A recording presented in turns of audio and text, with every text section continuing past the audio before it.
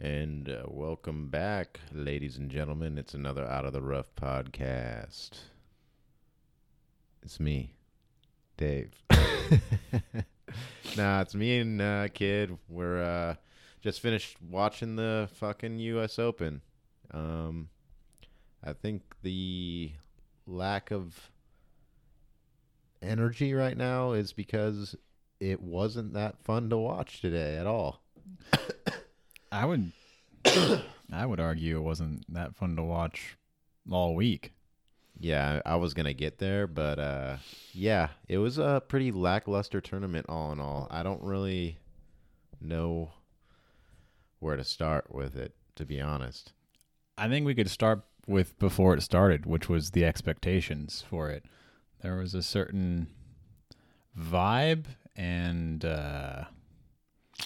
difficulty and brutalness that was suspecting or not even suspecting. It supposedly was happening for practice rounds for pros.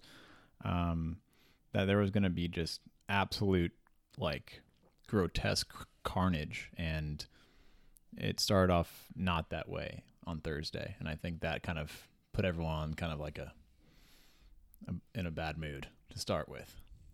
Yeah, I think that's definitely absolutely true. Everyone went in with the expectations of it being a very, very difficult test to all of the players' golf, and being hit right over the head on Thursday with a lot easier course than I'm sure the majority of people that pay attention to golf were expecting. And that followed up. It got better Friday. Still not what I was expecting, or before Thursday. And then it just kind of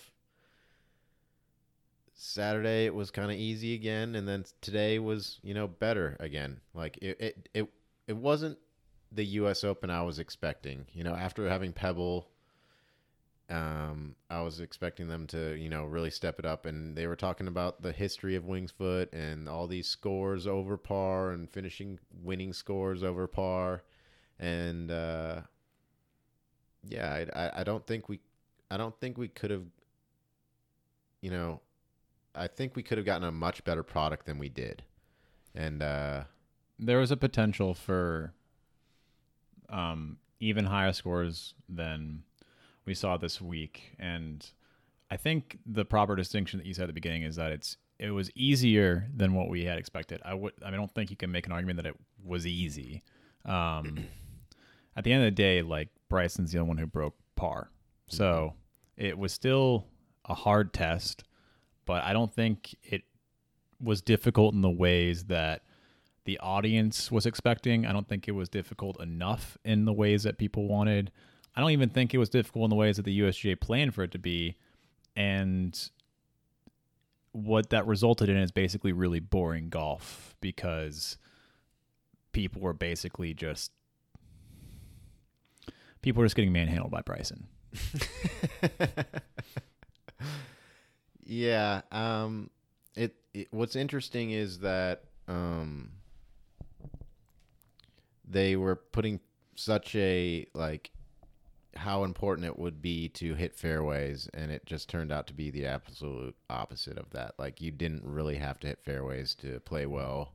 You needed to be able to hit out of the rough, and if you could hit out the rough and roll the ball up or get it close around the green and be able to scramble and save your pars, like, you were going to be in contention at the end of the week. And it's a lot easier to hit out of the rough when you have a shorter iron or wedge in your hand, which means just hit it down as far as you can.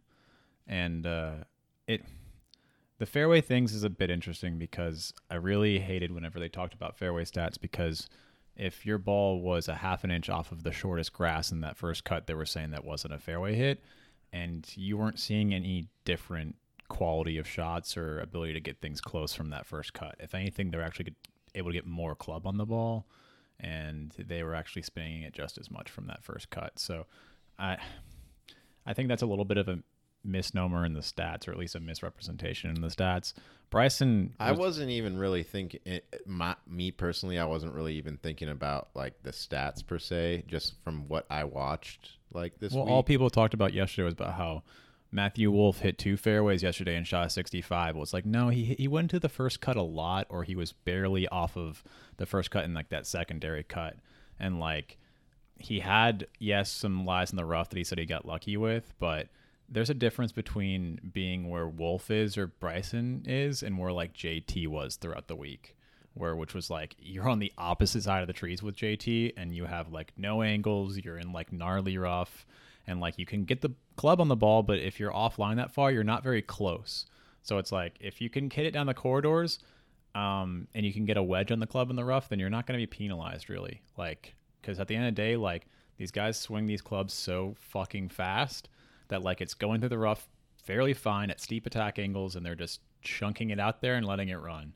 And we can get to the green complexes a little bit later and how they could have been more penal in different ways, but I don't care if those things are running like fucking ice rinks and the slopes are 45-degree gradients. Like that isn't a sustainable way to protect a golf course in the future. So like there was a lot of things wrong with Winged Foot, but I think there's an equally large conversation that needs to happen around equipment as well with this podcast and later podcasts. Yeah, I mean, I do think the best golfer won the tournament for the week for sure. I mean, you can't make an argument if he beat the field by 7.9 strokes gained on Sunday. Yeah, the 4th highest in history in the final round of a U.S. Open. So, yeah, the best golfer definitely won today. Yeah, and yeah, it'll be interesting to see, what happens, going forward. I have a feeling that nothing's going to change. Like, we're just going to continue to go down this path. Probably. Bryson will continue to do what he's doing for as long as he can, for as long as his body will let him. And, until it's like the majority of the field overpowering golf courses, like, I don't know if anything will be done or not. Yeah. I mean, an interesting point that Ian Finnis, who's Tony Finau's caddy, made was basically like the problem with the U.S. Open right now is Bryson hit sideways last night and had an advantage as closer to the green. Any other U.S. Open firm greens, he would have been screwed. 0 chance. Setup is key today. Soften fairways a little, which is a huge point because it felt like the fairways were running for days, and all that means is that it's just going to run out into rough. But if you like hit the fairway, at least on your first bounce, and it softens up a little bit, you'll be in the fairway. You'll be able to get a club on the ball with shorter grass and possibly better angles. It won't roll out as far, but like, I mean, these pros hit it so high now that like no one's really looking for carry out much more these days unless you're Joaquin Niemann. Yeah. Like, they're going to carry long enough. And so it's like, actually, maybe let's think about softening up the fairways and then firming up the greens.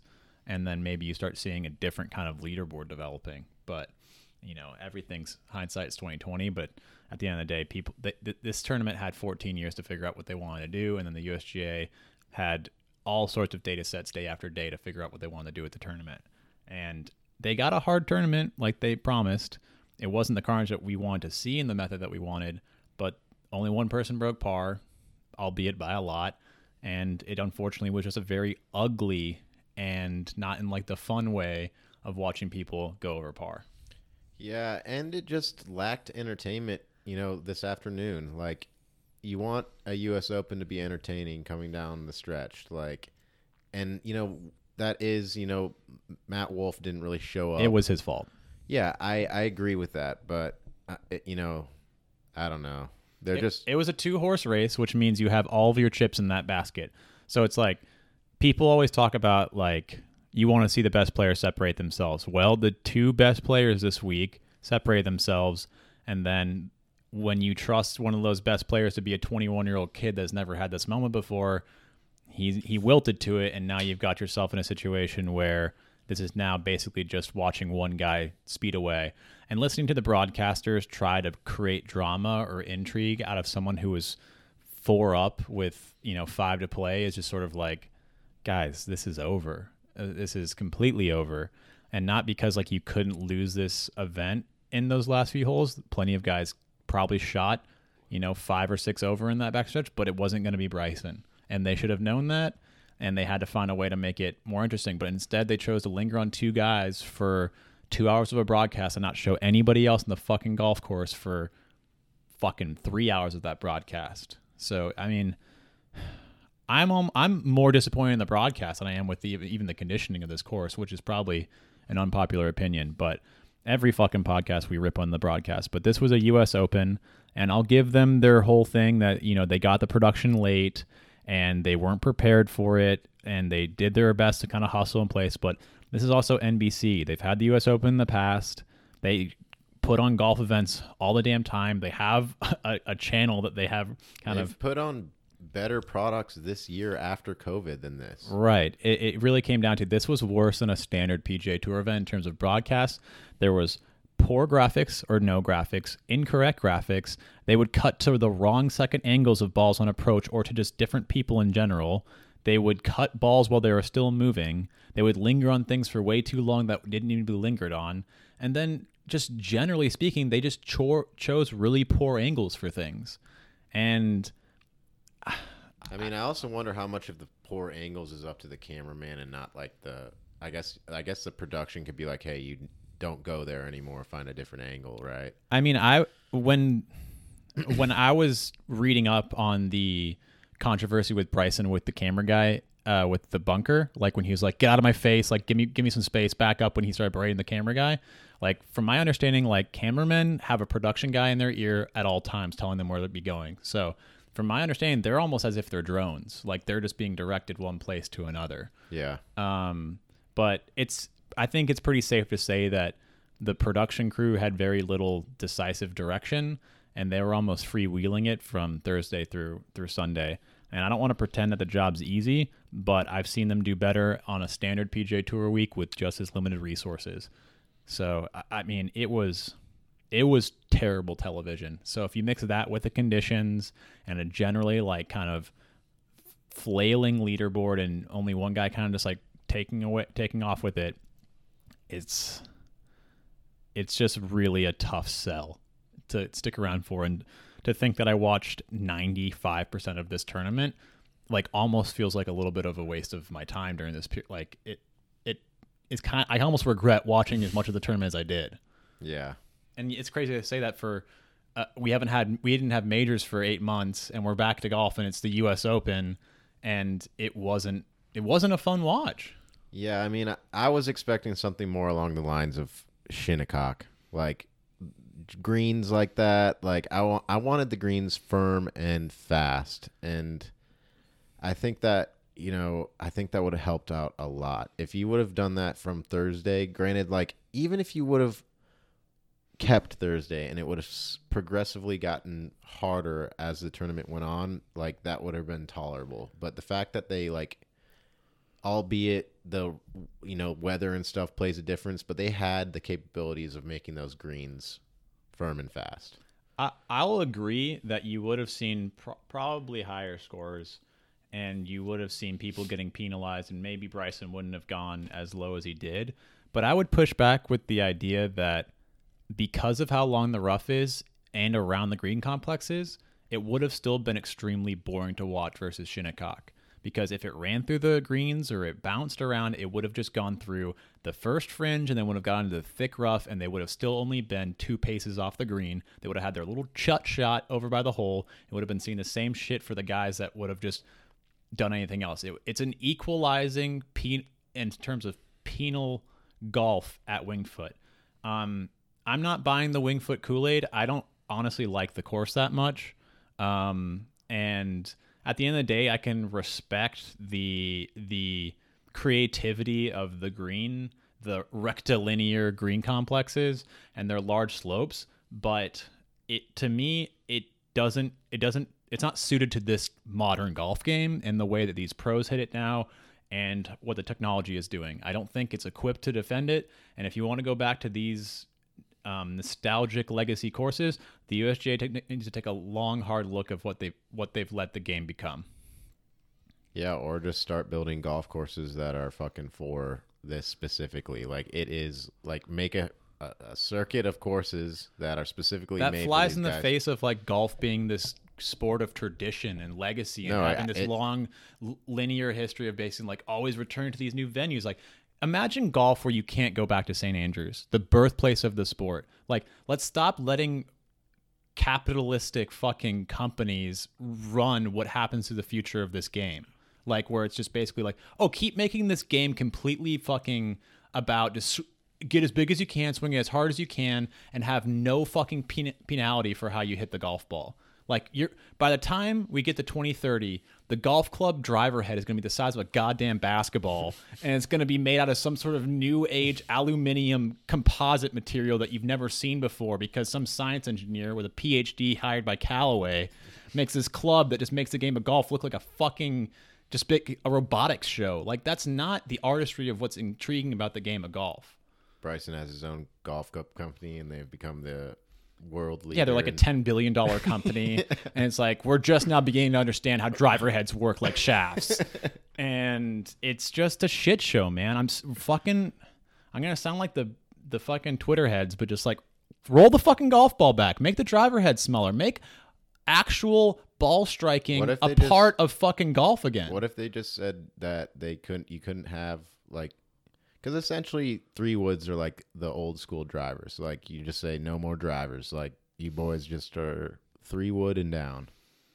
I mean, I wouldn't be firstly, let me go ahead and say I'm not an equipment head. So like, but I think we have enough data to show that like the driver and the core factor and the MOI and the roll and bulge or the twist face or whatever you want to call it, like this has gone too far.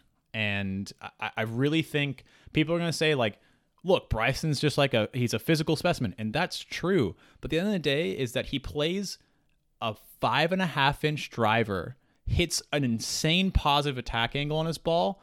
And by doing that, it has no fucking spin in the air, which means it doesn't curve and it doesn't get affected by wind as much, which means that this is a fucking dead ball flying wherever he wants it to. And that's why you're saying him being one of the best drivers off the tee this week. He was hitting more fairways today than anybody else. Yeah. And besides Matthew Wolff on a few occasions, he was hitting it longer than everybody else. That's a fucking problem. And the thing is that Bryson's exposing the game right now. And as much as I don't like his personality, I respect the fact that he, as a golfer, found this opening and the chink in the armor of the game of golf, and he's exploiting it. And honestly, the game of golf might be better for it because he might fucking actually provoke it to get changed.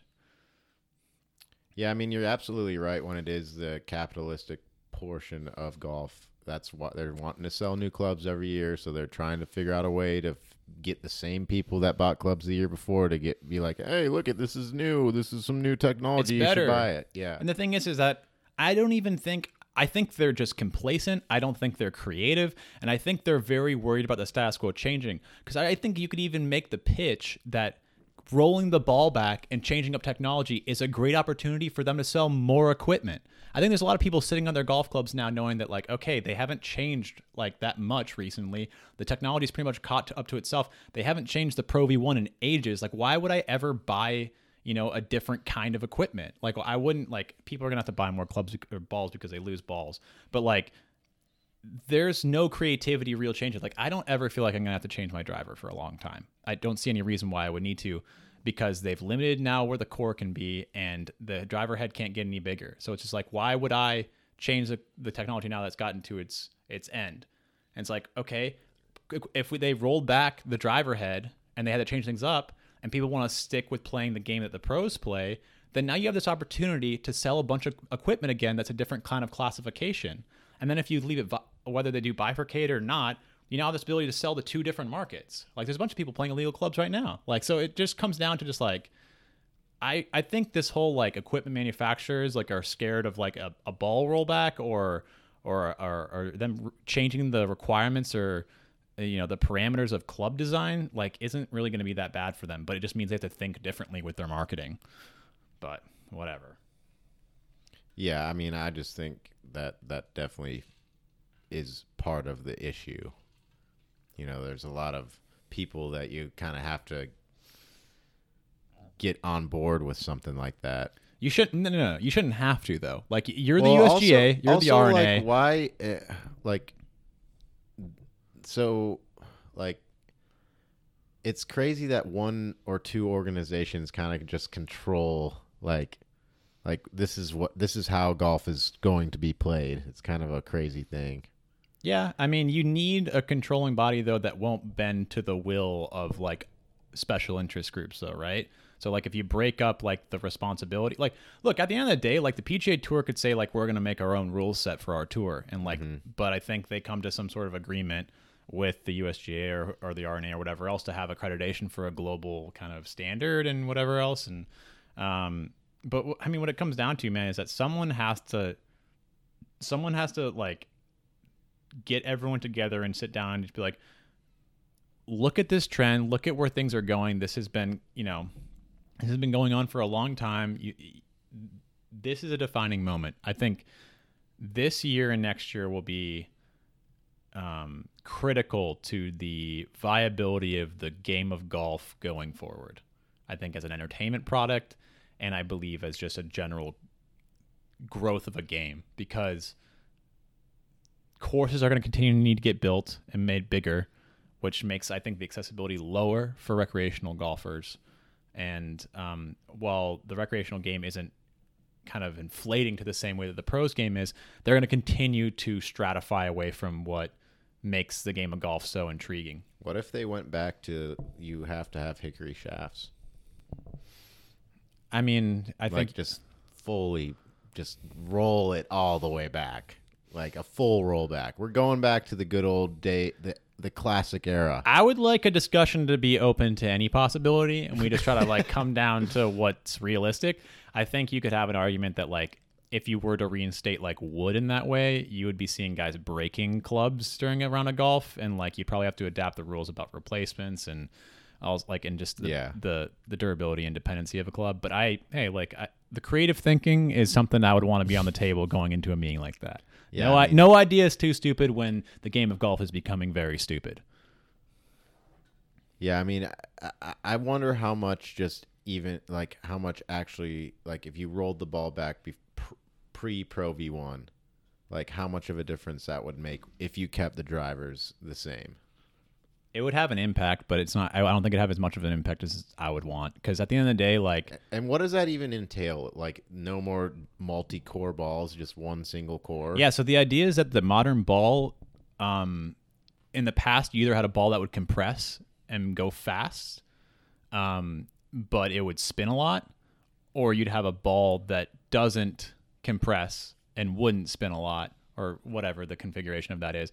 Now you have a ball that can compress and go very far and not spin too much.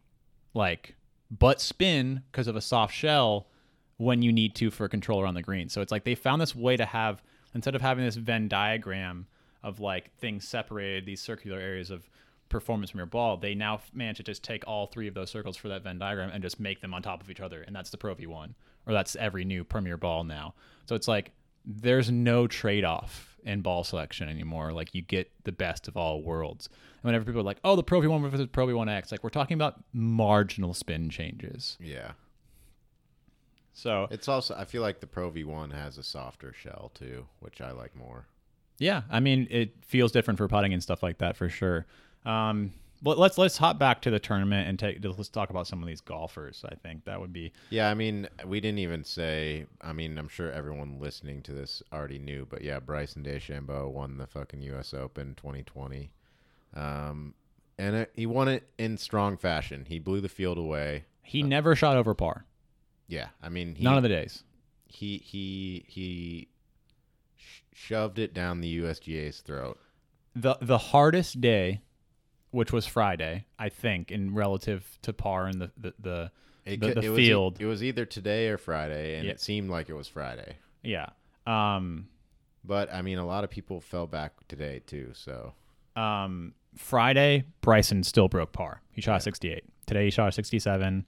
Hideki broke par on Friday. Bubba broke par on Friday. A few people broke par on Friday versus Bryson being the only one who broke par on Sunday. So I would think Friday and Sunday, I think were adequate conditions for what people were hoping and expecting for. They wanted them for all 4 days, which I get. I'm not going to pretend what it would be like for an agronomist or for the course management. It seemed like from what I hear on Twitter, I don't know if to trust or not, but like it sounded like the fucking greenskeeping team, the superintendent team, like was very frustrated after Thursday. And I'm sure people would have liked to seen Friday, Sunday conditions every single day. And I would agree with them. I'd be part of that camp. But I would say you were still going to get a boring tournament. Yeah, and you could be right. It is what it is. Like, none of us have really any control except for doing what we're doing and talking about it, and hopefully it gets out there and, eventually people start to listen. Stop thinking that rough is what's going to stop these guys from embarrassing your course. But like I said, we were trying to jump back to players, so let's go down this leaderboard. And also, just like, I get that you guys market yourselves as the toughest test in golf, but like, rough definitely doesn't make the tournament entertaining. Like, and at the end of the day, you're trying to provide an entertaining tournament. And I get that's y'all's identity as the U.S. Open, but like, to me, every single year, the most entertaining tournament is Augusta, and there's fucking no rough there, and it's just difficult greens, and we'll see what fucking Bryson does in November. I have a question for you, and I don't know. I'll pull it up while I'm also talking to you, just so I can have the stats handy. But would you have enjoyed more seeing, let's say that the Memorial this year was actually the U.S. Open, like they had the U.S. Open at Muirfield Village, and the tournament that we watched that John Rahm won was the actual U.S. Open? Because I would say the conditions for that tournament met the parameters of the difficulty of what you'd expect from a U.S. Open, considering that Aaron Hills was a certified U.S. Open. Pebble Beach this year was a certified U.S. Open. There was very few rounds under par to finish. I think there was only 9 people that broke par for it. So like that's. I tell you, I'd be much happier as John Rahm as the U.S. Open champion than Bryson. But I'm saying in the sense that like I found the Memorial this year more entertaining. The way that course was penal felt legitimate for a U.S. Open, but it was difficult in the right ways that led to more entertaining golf. And it still created a worthwhile leaderboard of, good players. I would agree with that. So to me, I think we need to stop thinking about seeing a black number as the winning score for a tournament and saying like that was a successful event, because it's less about getting to that black number and more about what it looks like on your way to that number. I would agree with that for sure, but I think it's more of the going into Winged Foot and all these winning scores, over par. So there was just an expectation for this week to be. What do you mean all these winning scores? You mean under par before it? No, over par. The only winning score over par for the U.S. Open recently was Shinnecock. I'm talking about at Winged Foot. Okay. The previous Winged Foots. Yeah. So going into this week, people were expecting like the same carnage, like the traditional like Winged Foot eating up people, and I guess we got that. If you take fucking Bryson out of it did. Yeah. And besides that being said too, what's the biggest difference between 2006 and now? Like, is it the depth of the skill? Maybe. Or is it the fact that the driver's heads in 2006 were half the size of what they are now? Like, they were at least playing with Pro V1s by that point. Yeah. I mean, it is a good point. If you just take Bryson out of the picture, Wolf would have won at even par. Yeah. And people like wouldn't have been fucking having a hissy fit. So what it really comes down to me is that like this Winged Foot, like it's boring as shit with how the game of golf is being played right now. And like, I don't care if Bryson won with 5 over, if that's what it looked like to get that. Like if you just took Wolf's like, or whatever, if you replace Bryson with Harris English in the way he played, which was admirable in the way that he clawed back after a double on the first hole, and he won with that 3 over, like that was a boring as fuck tournament. because all it was just bombing it down there and then just chopping it up to a green that had huge slopes to catch any sort of momentum trying to roll forward. And yeah, they could have been firmer, and yeah, they could have rolled out a little bit more. But if you made them any faster, you would have seen people spending even more times on the greens trying to putt. And look, man, everyone putted like shit this week. So it's like if they were faster, that would have been even more carnage. And I think watching people spend forever putting and missing putts from 4 feet is boring as shit too. So like, I want to see challenge on approach shots, and I want to see challenges that actually lead to kind of entertaining golf versus people just like becoming Phil and like hitting moving putts because they're so frustrated. Where it's just like, this is really, really boring. So the third attempt back to get to the leaderboard and going down it though. Matthew Wolff in second. Look, at the end of the day, if you began this week and you were told that Matthew Wolff got solo second at US Open, you would be stoked, right? I mean, probably. I still think it's a good week for him. Like, absolutely. Absolutely. You know, it just, you know, I went into today like wanting the boy to win it. I mean, and yeah, you put money on him. I put money on him just because I like having that extra, like, I'm invested with him. Yeah, skin in the game. Yeah, I mean, it was just an ugly, ugly, ugly Sunday showing. And you can either blame it on nerves, you can blame it on him getting lucky the previous day with his rough lies.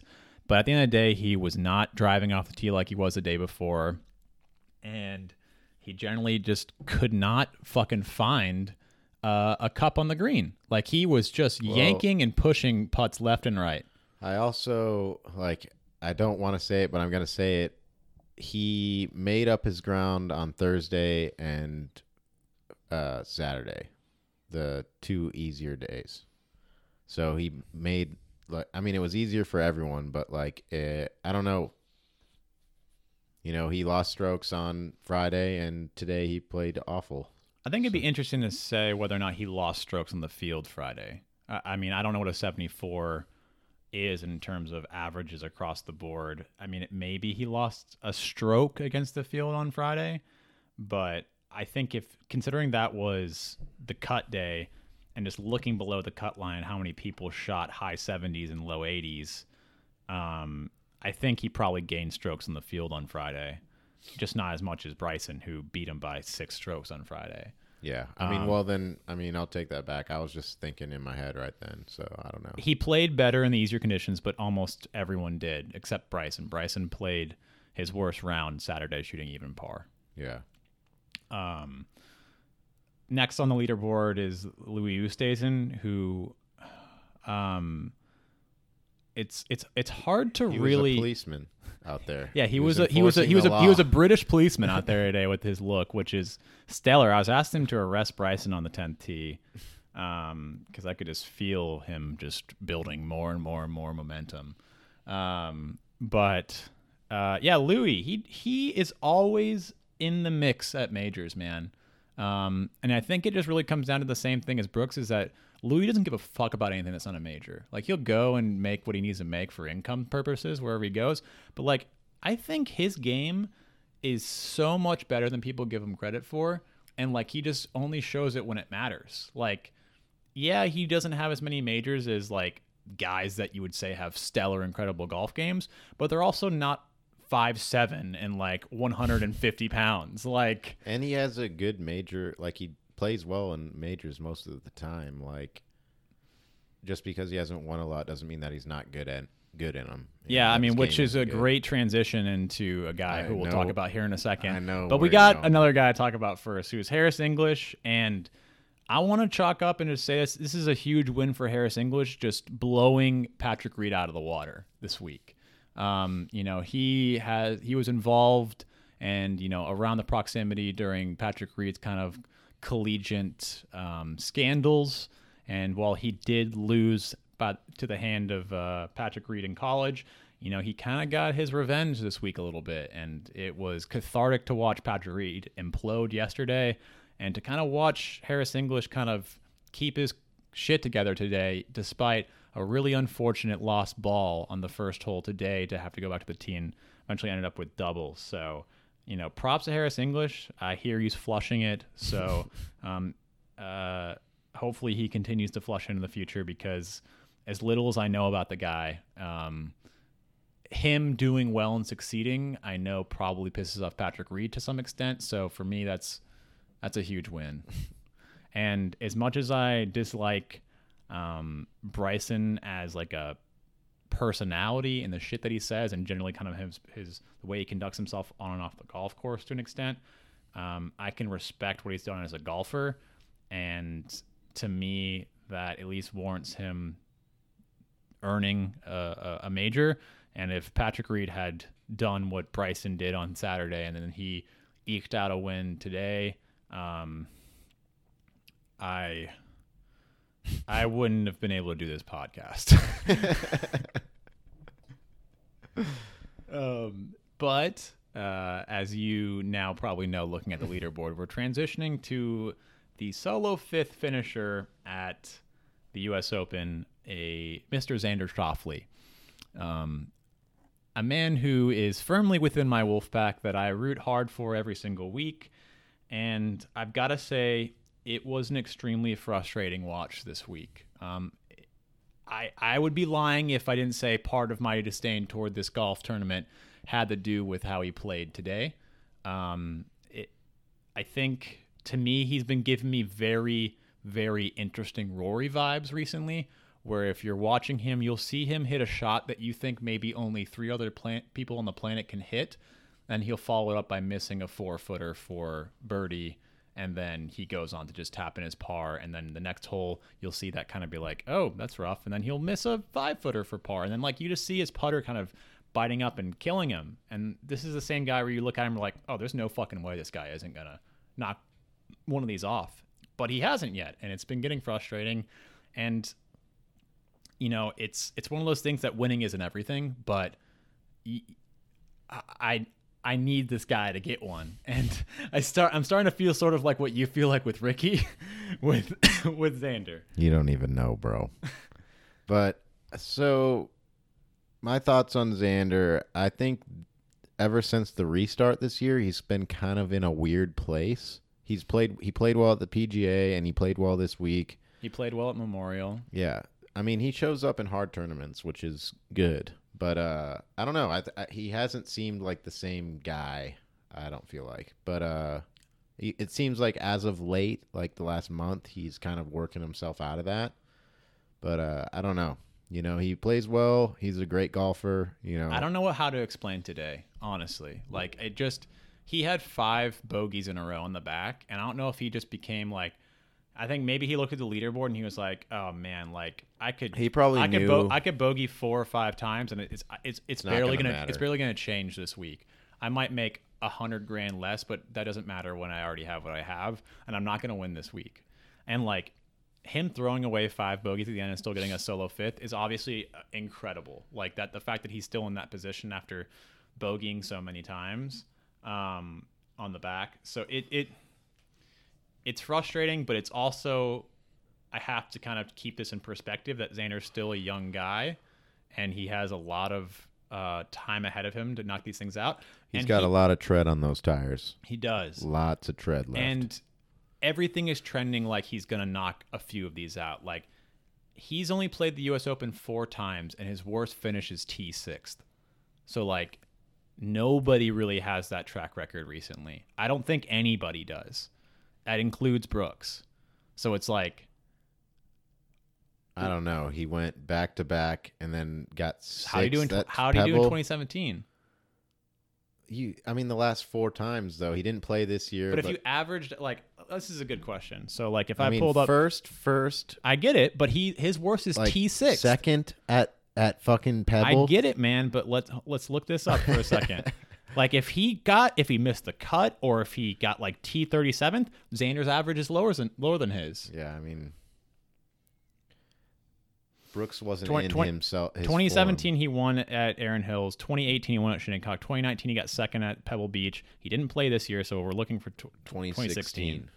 So, I mean, I just want people, like, if you just don't really, like, if you just reserve everyone. That was I think, the I think, DJ one at Oakmont. Oakmont, yeah. So like, just for a minute, like I understand that winning is a huge deal, and like there should be a lot of weight put into winning. It takes a lot to win. But if we're just speaking just pure consistency, and we can look at a median, we can look at an average. You can do whatever you want to, like, try to boost up your Xander stock. Well, I think it's just it's an argument that can be made, right? So let's see here. Why am I? There's lots of ways to do that, but I mean, no one's trying to discredit the dude's talent. Like, so it'll be close because Brooks in 2016 got T13th. So it's like, God damn it, am I really about to do this? I mean, 1, 2, 13. Yeah, fill some time for me. Yeah, I mean, he's calculating the odds right now, and we're just trying to figure this out, I guess. 1, 13 plus 2. I think that the 2 wins 17. in a second definitely outshines what Xander has done. His average would be lower, not significantly, but it would be like 2.5 places lower, which in the scheme of things isn't a lot. 2.5 places difference, like at U.S. Opens over the last 4 years when he won 2 of them. So like that's he's probably like number 2 after Brooks potentially. I don't know. I'm just saying the one person that was brought up is Brooks, which was I was trying to make the point. Yeah, like, it's the fact that you have to do the math for it. Like, is I think a huge testament to him, and the fact that it's just wild to me that he hasn't knocked one of these out. And I know that there's guys like that are on tour right now that don't have major wins and like deserve them. But I think the short list right now it's Rahm and it's Xander. Yeah. Those are the 2 guys that are the best players in the world that don't have a major that sure as shit deserve one. I would agree with that. There's definitely other guys out there, but those are the 2 best guys right now that don't have one for sure. Yeah. And, you know, there's obviously guys that, you know, haven't gotten, you know, their major yet that deserve them. Guys like Lee Westwood or, you know, Monty that never got one. And there's careers that deserve those majors. But I think as far as like if you're looking at guys that should have knocked out one in modern, like the recency of the last like 4 years and going forward, like these are guys that they've got to get. They're gonna get one soon, or they've got to get one soon, because I could see this kind of eating away at Xander at some point and start cutting into his confidence. Like, he seems like a pretty even-keeled guy, and I think that's one of the reasons why he does so well in these hard conditions. But, like, you keep getting this close. Like, I think he's got a better track record at majors than Rahm. And, like, I want to do a more comprehensive look into this, but I think besides Brooks, he might be the most consistent major golfer of the last four years. Because, I mean, it's not just U.S. Opens. He got T2 at the Masters last year. He was in the final group at the U.S. Open in 2018.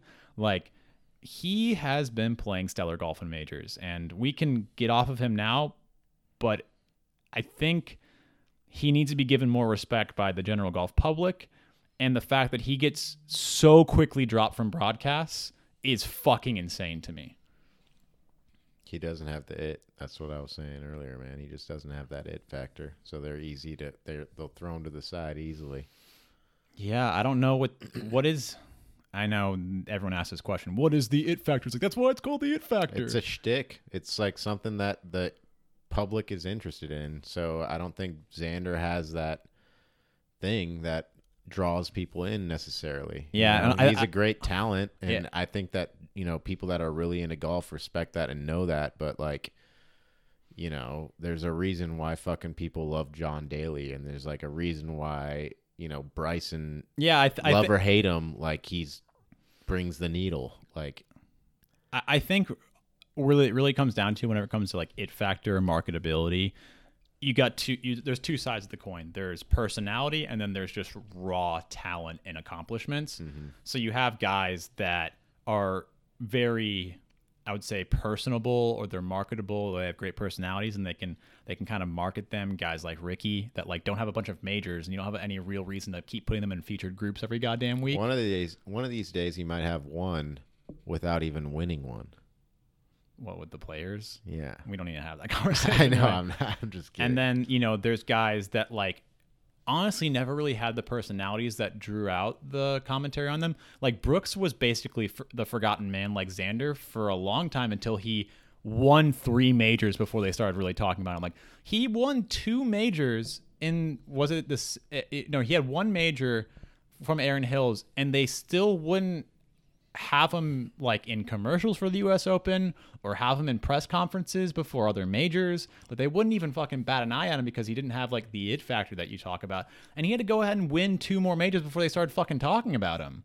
And so it feels a bit ridiculous that people's raw golf games aren't appreciated more on like a large level. I don't know if it's because there's just too many casual golf fans that don't care, or it's that the broadcast is failing to accentuate and entertain people with great raw talent of golfing, and they just can't actually properly portray that talent to the television product. Well, I think a lot of that has to do with the people that are announcing the game. Like, I get wanting to have someone that's knowledgeable and has played the game and stuff like that, but you don't necessarily have to. I don't know. I think they could pick and choose people much better because, you know, making, and like, just for an example, Xander, if you were able to describe his golf game in a way that people that don't necessarily know a lot about golf to understand and be like, oh, damn, I never thought about that. That's crazy. Kind of something more beyond that. This guy hits the ball really well, which is what they usually just say. It's like, this guy is just, he's a great golfer. Like, you wouldn't believe how good of a golf. Like, this guy's an underrated golfer. Like, just saying he's an underrated golfer doesn't really provide much context to like why he's such a special talent. And it's frustrating. I mean, we had a conversation during the broadcast today about how, like, why do we continually keep having these super old, vanilla, cheesy, looks like they were made in some shitty focus group announcers that have no real personality, that say just cringy, cliche, or like inside the box top of a cereal jokes that just make no real impact to the broadcast. And it's like, do you just think your entire audience is 65 years old watching from the nursing home? And I know people that are 65 aren't in nursing homes, but I think that would help, or something that would help. And just seeing it, like, it doesn't have to be Chuck, but like someone that isn't necessarily and like. You mean Charles Barkley when you say Chuck? Yeah, Charles Barkley. So it doesn't necessarily have to be him, but having someone like that isn't like a ex-pro golfer or doesn't necessarily know everything about the game, but is able to carry on a conversation and able to add this entertainment value to the product and able to say something that the average person can relate to and see that what he's saying about the golfer, and it's would make genuine, which is the real thing, is that they're actually coming from a place of naivety, versus someone who knows a ton about golf but then thinks of the way that they have to say it to dumb it down for people. And not only does it just come out badly, but it comes out condescending, or it comes out in a way that just feels like that was actually less clear than if you just spoke your normal kind of nuanced, you know, inside baseball kind of normal way of talking about the sport, which is like, there's a lot of sports out there that are very complicated that a normal person jumping in wouldn't quite understand. And you just kind of learn by being thrown into it. Trust that your audience is going to spend the time, if they're interested enough, to figure out what you mean when you say Redan green, or you say that this thing is, you know, it's drawing or something like that. Like, just trust that like people will figure it out with patterns and how things are built out, that like you can't dumb things down for the broadcast so much that you're now alienating your actual intelligent and educated kind of demographic, because those are the people that are watching for 8 or 9 hours a day. Like, at the end of the day, like, those are the people that are fucking like gonna be around for the long haul. And they're going to be the ones that are going to be drawing in more and more viewers, because those are the fans that are going to be sticking around once Tiger and Phil go away. Mm-hmm. But yeah, I think someone like Charles Barkley, like I said, it doesn't necessarily have to be him, but a personality like that besides two older ex-pro golfers or whatever it may be, Faldo and Jim Nance, or I can't do Faldo. yeah, we don't have to go down the Faldo wormhole. I'm just saying that, add a little spice to it. We're tired, we're tired of this bland shit. And they'll just be asking the right questions because they're going to be the closer conduit for the actual casual golf fan.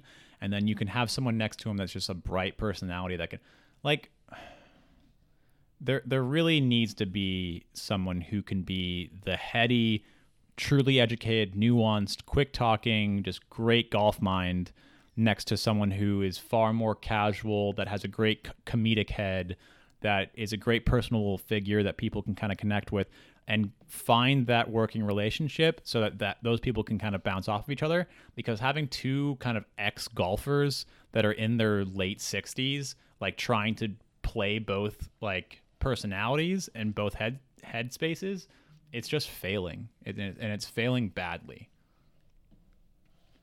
And just to kind of round out the top 10 after Xander, because we spent a bunch of time on him, Dustin Johnson just kind of cruise controlled his way into a T6 when he was pretty much a non-factor for almost the entire tournament. He was just hanging around right on the periphery. We were like, yeah, if Dustin Johnson went out and shot low. He shot a really bad first round on Thursday. And at that point, you were just sort of like, okay, the average score was probably under par or close to it for Thursday, and you shot 3 over. So there were 21 people under par, so I don't think like that was the average score was under par, but like he played for what people were expecting him to do coming into this week. He shot a really bad score. I don't remember what the score was. It was well over par. But I think it was 3 over par or 4 over par. I can't remember it. What he shot? Yeah. 3 over par. Yeah, 3 over par. Regardless, it's not what anyone was expecting. And, when people were going out and under par was definitely doable, that's just not what you wanted to see. But, yeah, he managed to creep his way into, and it's just like what would have been maybe if he fucking would have shot a semi-okay round on Thursday. Yeah. I mean, he had an incredible kind of last fifth of a season, and I guess the Tour Championship was just kind of like the end of that run, and now I feel like he's kind of receded back to that median point for him, and I think it's just a testament that his median point is a T6 at a U.S. Open. Like, yeah, I mean, I'm sure he could be relatively drained mentally and physically coming into this. But he just peaked a fraction too early, But yeah. He did come out with way more money than he would have otherwise. That's true. That's definitely true. Heading down from there, Will Zalatoris, really young new golfer. I'm excited to see what he does. They didn't show enough of his golf game today to really get a full sense of him. I haven't watched too much of his golf. I do hate that all they did was cut back to his hole-in-one, whereas if like he played amazing golf this week for someone kind of that young, just trying to figure things out with a T6, and he had some good rounds. So it was just sort of like, what, like, you guys truly are just looking for the casual fan bait, and with that hole-in-one, and the only time they cut back to him during the broadcast was when he was back to that hole where he got the hole-in-one. Like, it's just such lazy broadcasting, and it unfortunately wasn't capitalized on for Will Zalatoris, and he deserved a lot more of the broadcast for a guy who got T6th. They didn't show shit of him, and it's unfortunate. Quietly at T8th, Tony Finau. Look, he is who we thought he was. Another top 10 finish at a major for Tony Finau. He continues to rack up points for whatever team that he's on in our league. Props to him continually to make his money and be a consistently good fucking golfer. It's Ando's team, and he had Bryson and fucking Finau. And JT, who also got T8th with Tony Finau, who we'll jump to here in a second. But, yeah, man, I mean, I think Tony Finau will get a win at some point in his future. May not be a major, though. May not be a major. But I am now I can only be as bold as I'm comfortable being, and being bold for Tony Finau at this point to me is he will get another PGA Tour win at some point in his future, because I think he seems to be comfortable doing what he's doing, and until I see him getting a T8th at a major and he is just pissed getting off of the 72nd green, I just don't think I say it every single podcast that we talk about him. He doesn't have that next mental gear, and it will continue to yield T8s as his, near his ceiling. Do you have any thoughts on Tony Finau? It's hard. He's another guy that doesn't have the it factor. It's a hard way to have a lot of thoughts on him. Yeah, he's really good. I don't like he fucking. I worry for Victor Hovland. That's all I have to say. I have a lot of worry. For the viewers out there, he worries for them because they both won the Puerto Rico Open, and Yes. there is a Puerto Rico Open curse so far that no one who has won the Puerto Rico Open has ever won another PGA Tour event before. So, something to monitor. Moving down after Tony Finau, also in T8th was Justin Thomas.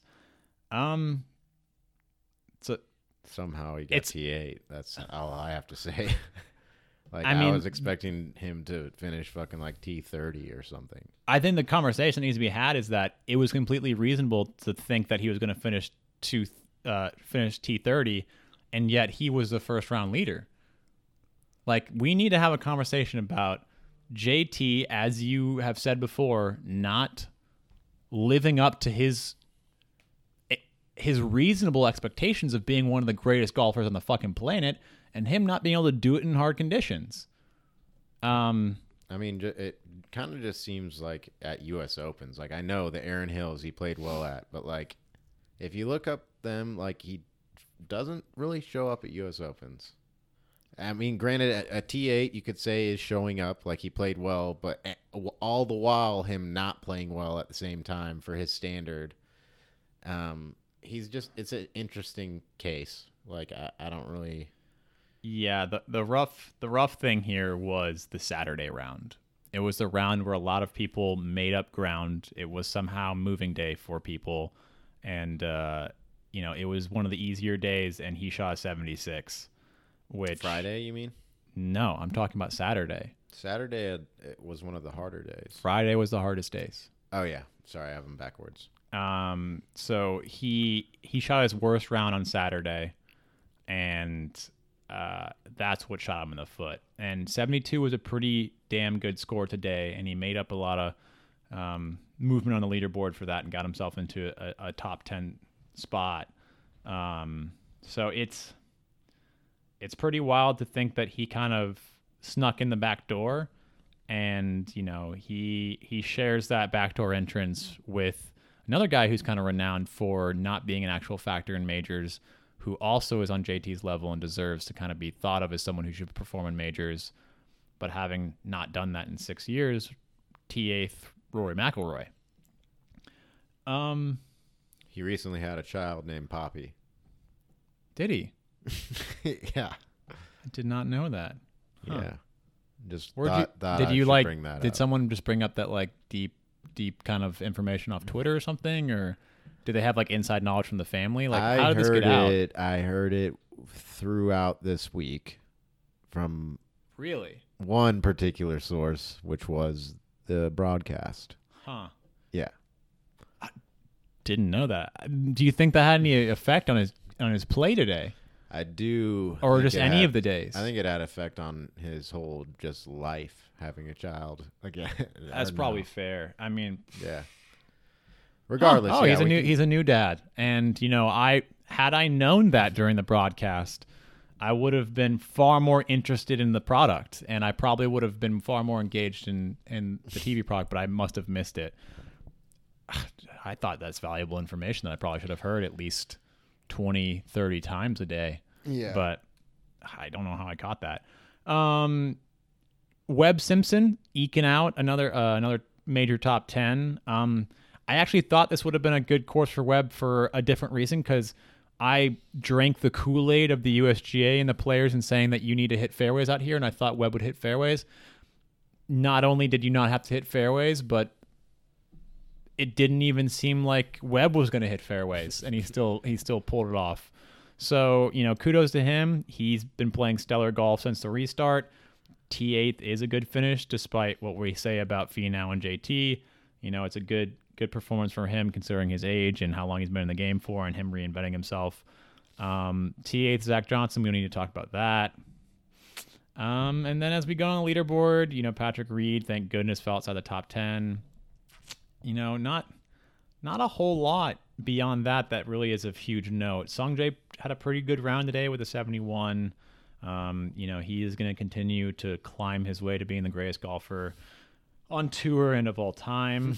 That is a hill I will continue to stand on and champion.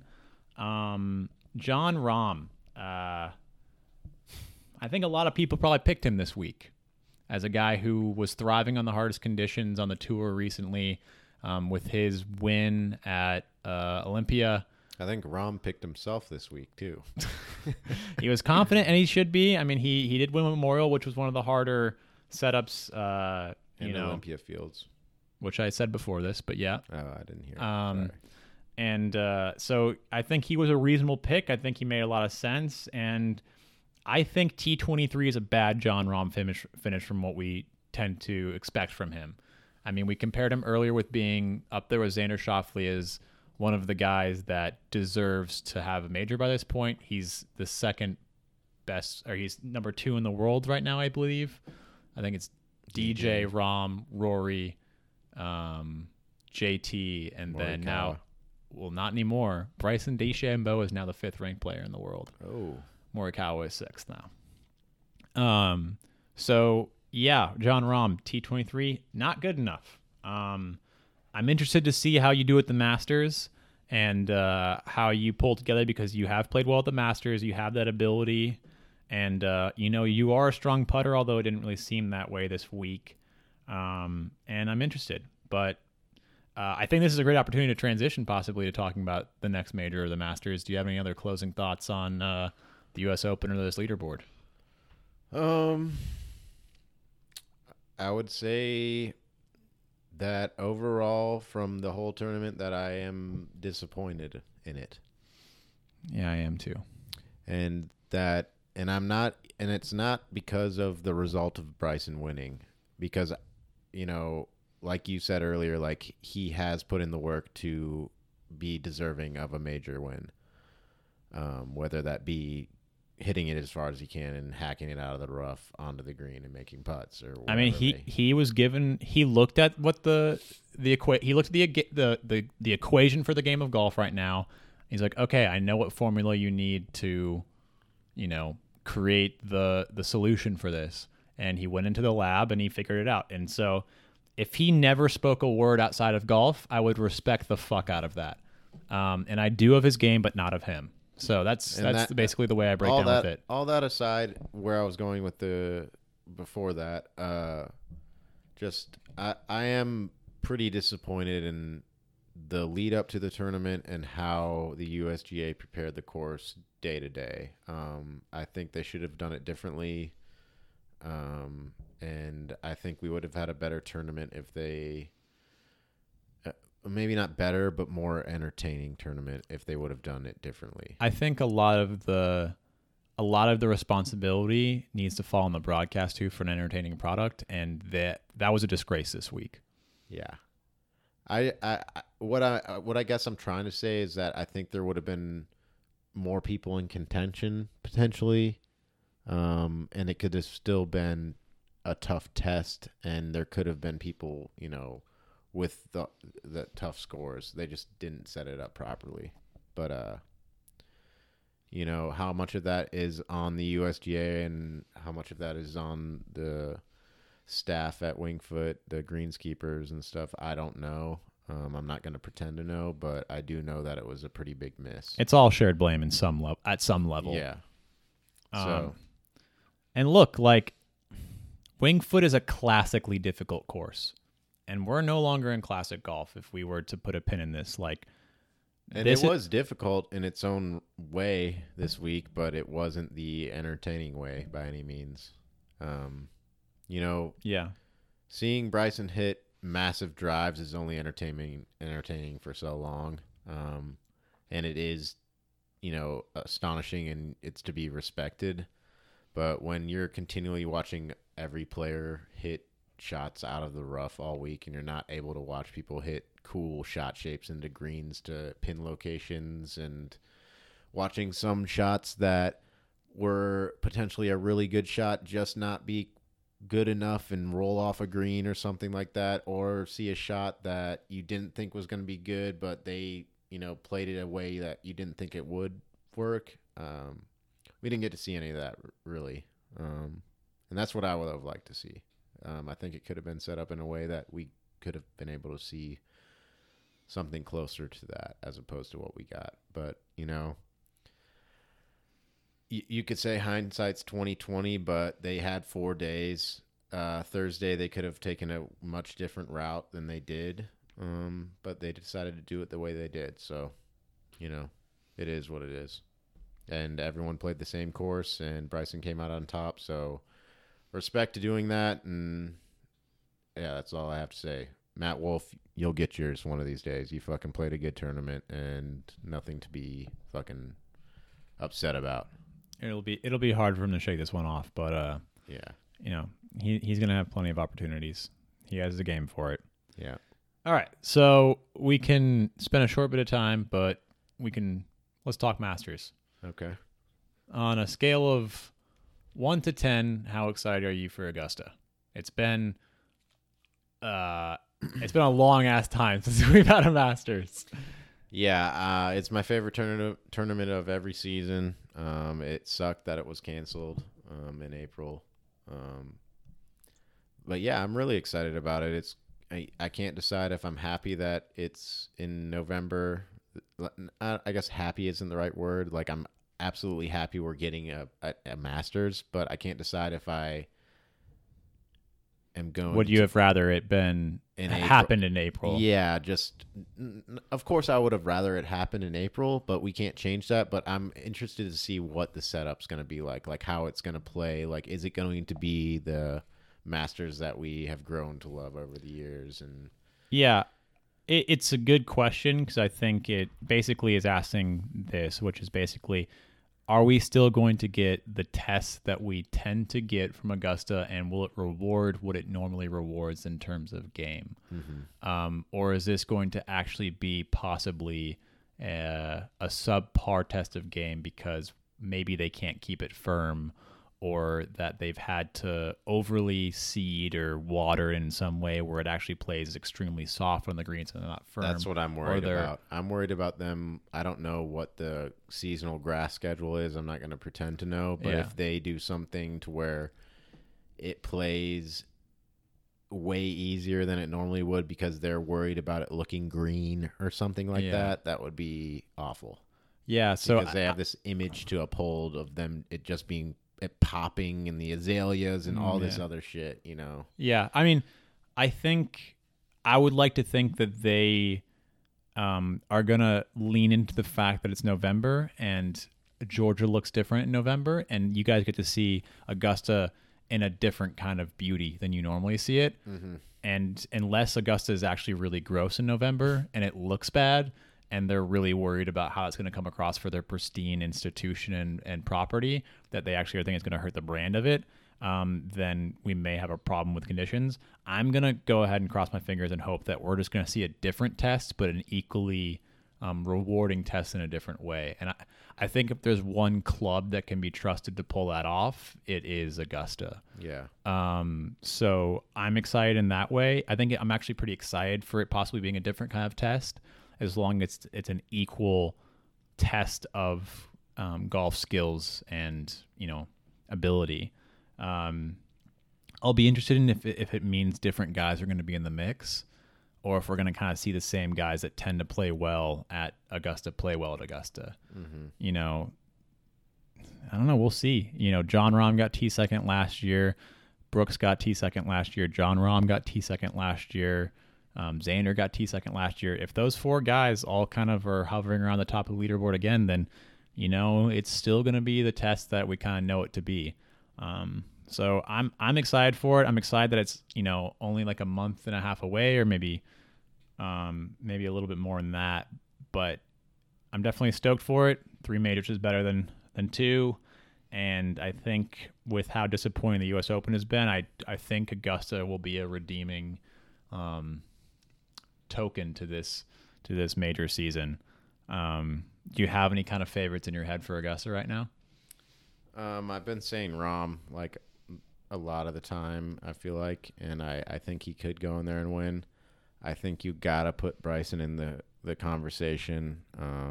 After this week, it's one of the venues for majors that he should be able to take advantage of with this new distance. Yeah, can you explain on that? Like, why is Augusta a good place for Bryson? Well, first off, there's no rough, right? Mm-hmm. Second off, he should be able to take advantage of his distance by cutting corners and stuff like that as well. Taking shorter, higher lofted clubs into the greens, being able to hit the locations he wants to with a shorter club is always easier.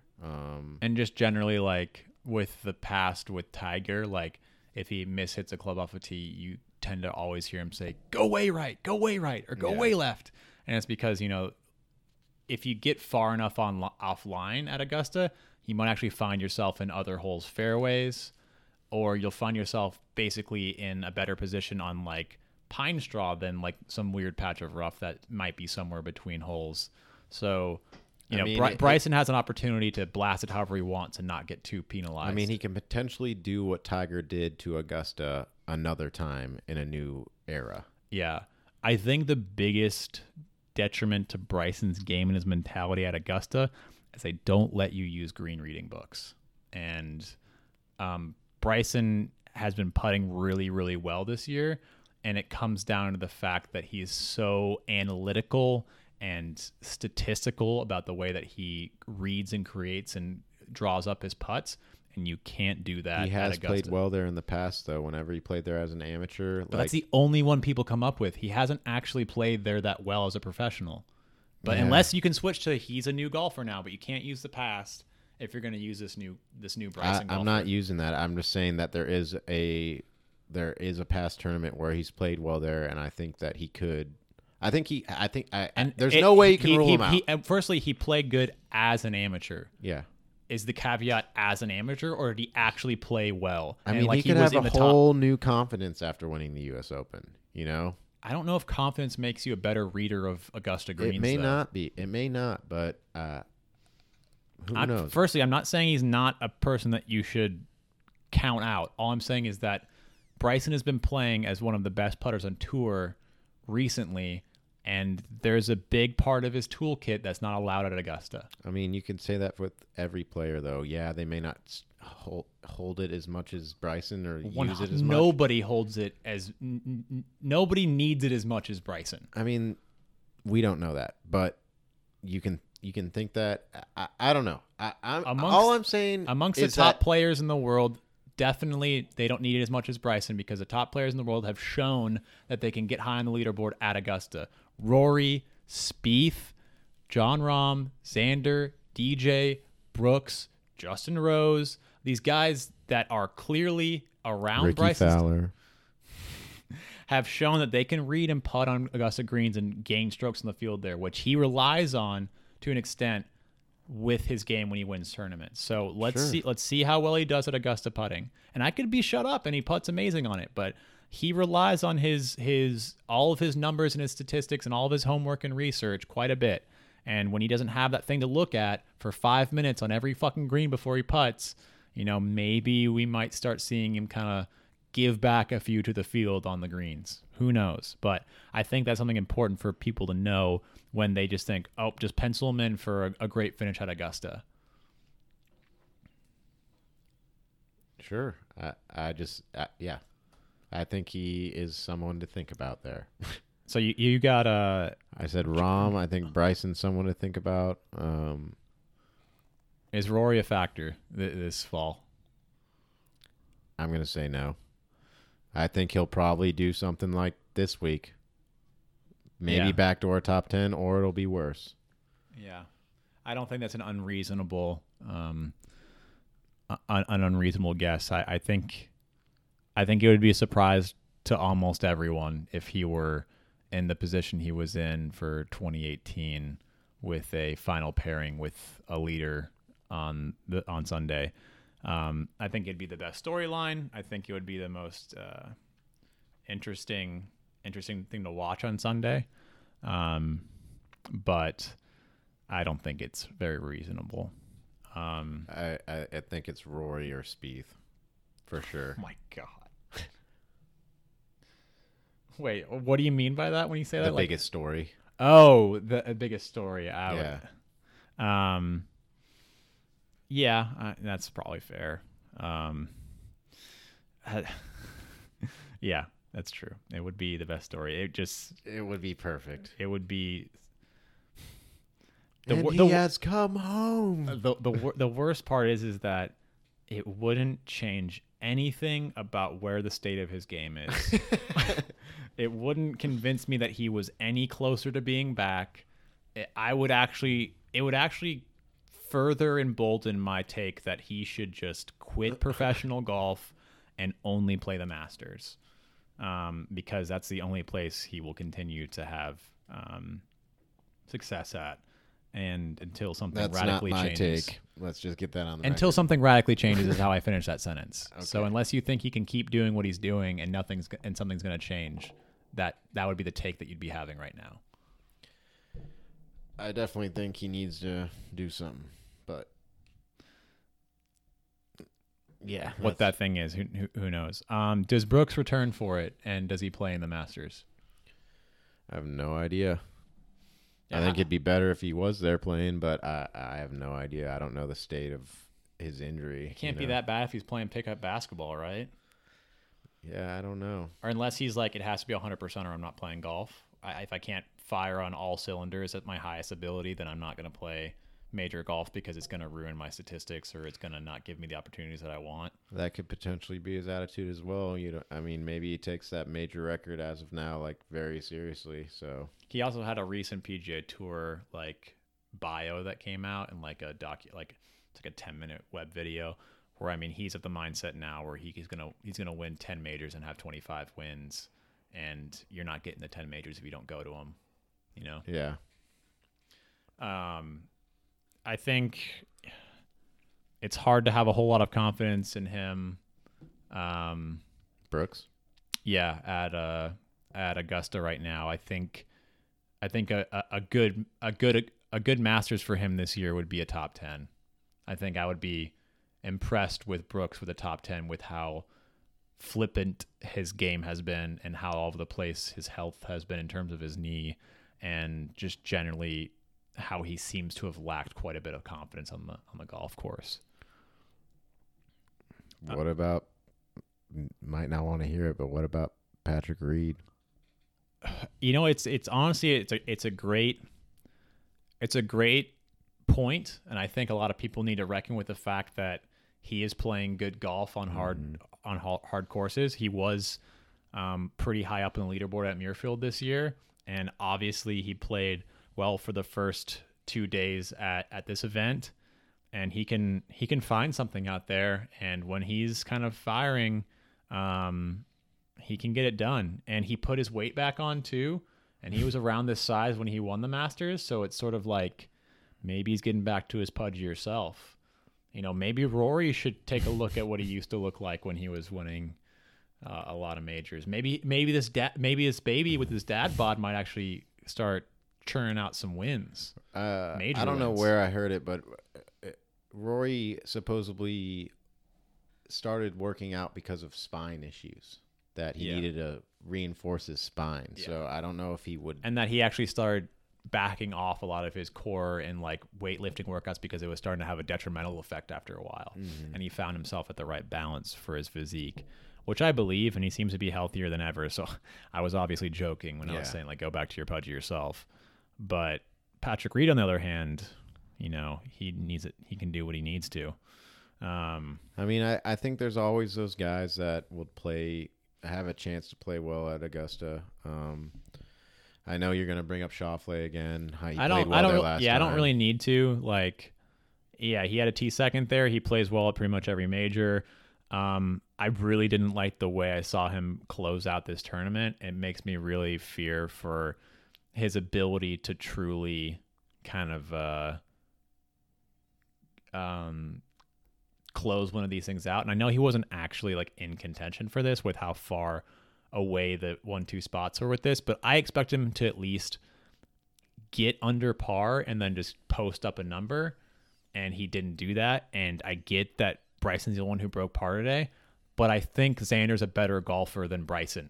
And I think he's performed historically in harder conditions than Bryson. And I think he had the talent to break par today, and he didn't do it. And so for me, I have high expectations for Xander. I think he needs to meet those high expectations to win a major. And so, yes, I think Xander's going to get another he'll get a top 10 at the Masters. I think it'd be, if there were someone to bet to make a top 10 at the Masters, it's probably him.